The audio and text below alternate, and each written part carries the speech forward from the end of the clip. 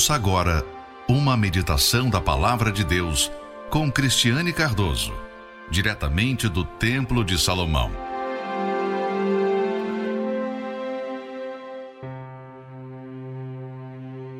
No Provérbios 14, versículo 15, diz assim: o simples dá crédito a cada palavra, mas o prudente atenta para os seus passos. O sábio teme e desvia-se do mal. O sábio temer não é só o temor que nós conhecemos como temor a Deus, né? Quando a pessoa respeita a Deus, respeita que Ele está presente em todos os momentos, que Ele está vendo, que nós temos que viver diante da presença dEle, dentro da vontade dEle. Não é só isso, esse teme que o sábio teme, mas também quer dizer que o sábio, ele sabe que ele não pode confiar em si mesmo. E por isso ele desvia-se do mal. Nós temos visto que muitas pessoas, por confiar demasiadamente em si mesmas, achando que não vão cair, achando que não vão sujar suas mentes, não vão se deixar levar pelas conversas do mundo, pelas ideias do mundo. Muita gente não desvia do mal. Então, nós vemos que às vezes aquelas amizades que a pessoa mantém, né? Uma amizade que não é da fé ou que não é espiritual, uma amizade até mesmo dentro da obra de Deus que já mostrou várias vezes cuja intenção não é ganhar almas, não é agradar a Deus, mas é a pessoa que gosta de falar mal das pessoas, contesta tudo que é falado do altar, uma pessoa que não aceita certas coisas que acontecem na igreja. A pessoa já viu isso, né? Que essa pessoa não é do mesmo espírito, não tem o mesmo espírito, mas ela mantém aquela amizade, talvez porque ela pensa assim, eu sou a única amiga dela, ou eu não quero desagradar, ou eu não quero prejudicar o meu marido, porque talvez ela seja a esposa do líder, né? Então, por causa de certas desculpas, muitas pessoas acabam permanecendo ali do lado daquela pessoa que não tem nada a ver com ela, que não fala coisa com coisa, que não fala as coisas espirituais, mas fala coisas do mundo, é carnal. E ela fica ali. Quer dizer, ela não desvia do mal. Por que ela não desvia do mal? Porque ela não é sábia em pensar assim, eu com ela, eu estando aqui com ela, conversando com ela, ouvindo o que ela está falando, eu estou me prejudicando. Eu posso me corromper. Ela pode me corromper. É como aquele ditado, né? Ditado não, um fato, na verdade. Quando você tem uma laranja podre no meio de outras laranjas boas, aquela laranja podre, ela contamina as outras, ela estraga as outras. Quer dizer, por mais que você tenha ali 100 laranjas boas, as 100 laranjas boas não vão contaminar ou descontaminar, se a gente pode dizer assim, a contaminada. Mas a contaminada vai contaminar todas as 100. Então, muitas pessoas, por confiarem muito em si mesmas, acharem que elas não vão se desviar, que elas não vão se prejudicar, que elas não vão errar, não vão pecar, não vão cair em tentação, elas ficam brincando com o mal, elas ficam ali flertando com o mal, elas não desviam, elas não se desviam, elas ficam ali junto ao mal, elas ficam com aquela amizade, ou elas ficam assistindo aqueles vídeos na internet de outras denominações, de outros pastores que têm outro espírito, que têm outra fé, né? Ou pessoas até mesmo que já foram da obra, eis isso e aquilo, elas ficam ali querendo saber como é que ele está, o que ele está falando. Ela corre para o mal, ela não desvia do mal, porque ela é muito segura de si mesma. E aí está o primeiro erro lá no céu, quando Satanás, quando era Lúcifer e era anjo, ele não temeu querer o que era de Deus. Ele não temeu invejar a Deus. Ele era muito seguro dele mesmo. Ele não achava que um dia Deus ia expulsá-lo do céu.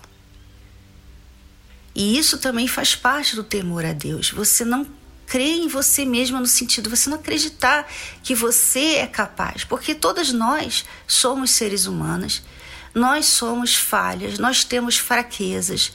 E nós não podemos confiar em nós mesmos. Nós não podemos, nós não somos Deus. Nós somos seres humanos. Então, você não pode confiar em si mesmo quando você tem uma amizade com o sexo oposto. Você não pode. Você não pode confiar em si mesmo quando você fica assistindo certos vídeos, certos filmes, seriados que trazem imagens ruins, cenas fortes, para levar você a ter pensamentos sobre sexo, sobre lascívia. Você não pode confiar em si mesmo. Nós temos que parar de achar que nós podemos brincar, nós podemos flertar, nós podemos passar pelo mal e não ficar suja. Então, o sábio é aquele que não confia nele mesmo. Por isso ele é sábio, por isso que ele evita o mal, por isso que ele se desvia do mal, por isso que ele teme a Deus, porque ele não confia em si mesmo. E você talvez tenha confiado muito em você mesma. Por isso que talvez você já tenha caído em tentação. Por isso que talvez você está aí caindo em tentação. E a única forma de você resolver essa situação é parar de confiar em si mesmo, parar de ficar achando que você pode, que você vai sair dessa situação sozinha e vir buscar ajuda. Você tem que temer pela sua salvação. Tema pela sua salvação. Então, não fique confiando que você vai resolver esse problema que você está passando, que você vai resolver esse problema no seu casamento. Você tem que temer perder a sua salvação. Então, não confie em si mesma. Peça ajuda, desvie-se do mal. E continua o versículo: encoleriza e dá-se por seguro. Quer dizer, a pessoa que dá-se muito por seguro é uma tola. A mulher que é muito segura de si mesma sobre o seu casamento é uma tola. Você que é muito segura de si mesma a respeito da sua fé, você é uma tola. Você não pode estar segura de si mesmo. Você tem que estar sempre se avaliando, sempre se cuidando, sempre fugindo do mal, sempre resistindo ao mal. Se você vê a aparência do mal, você tem que fugir. Se tem coisas que você sabe que te enfraquecem, você tem que cortar da sua vida. É isso que mostra se você é sábia ou você é uma tola.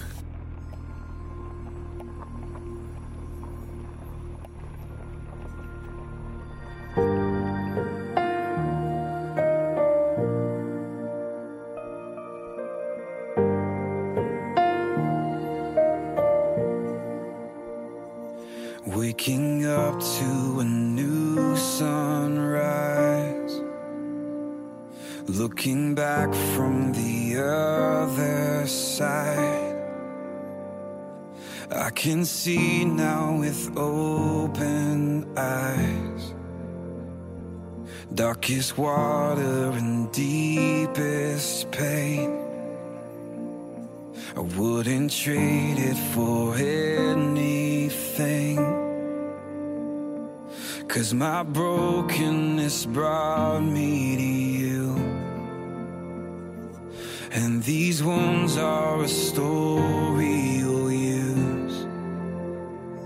So I'm thankful for the scars, 'cause without them I wouldn't know your heart, and I know they'll always tell of who you are.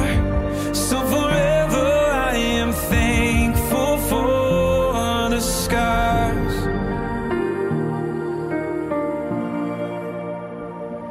Now I'm standing in confidence, with the strength of your faithfulness,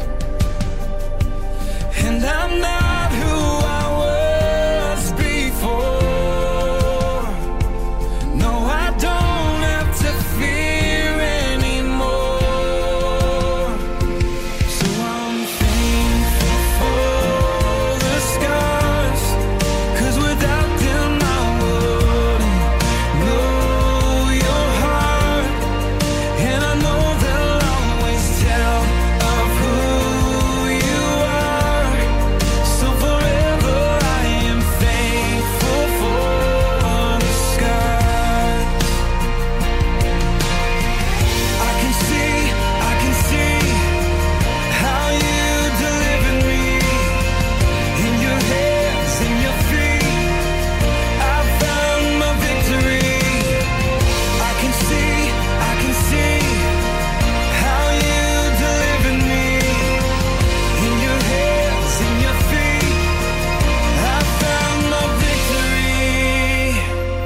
I'm thankful for your scars, 'cause without them I wouldn't know your heart.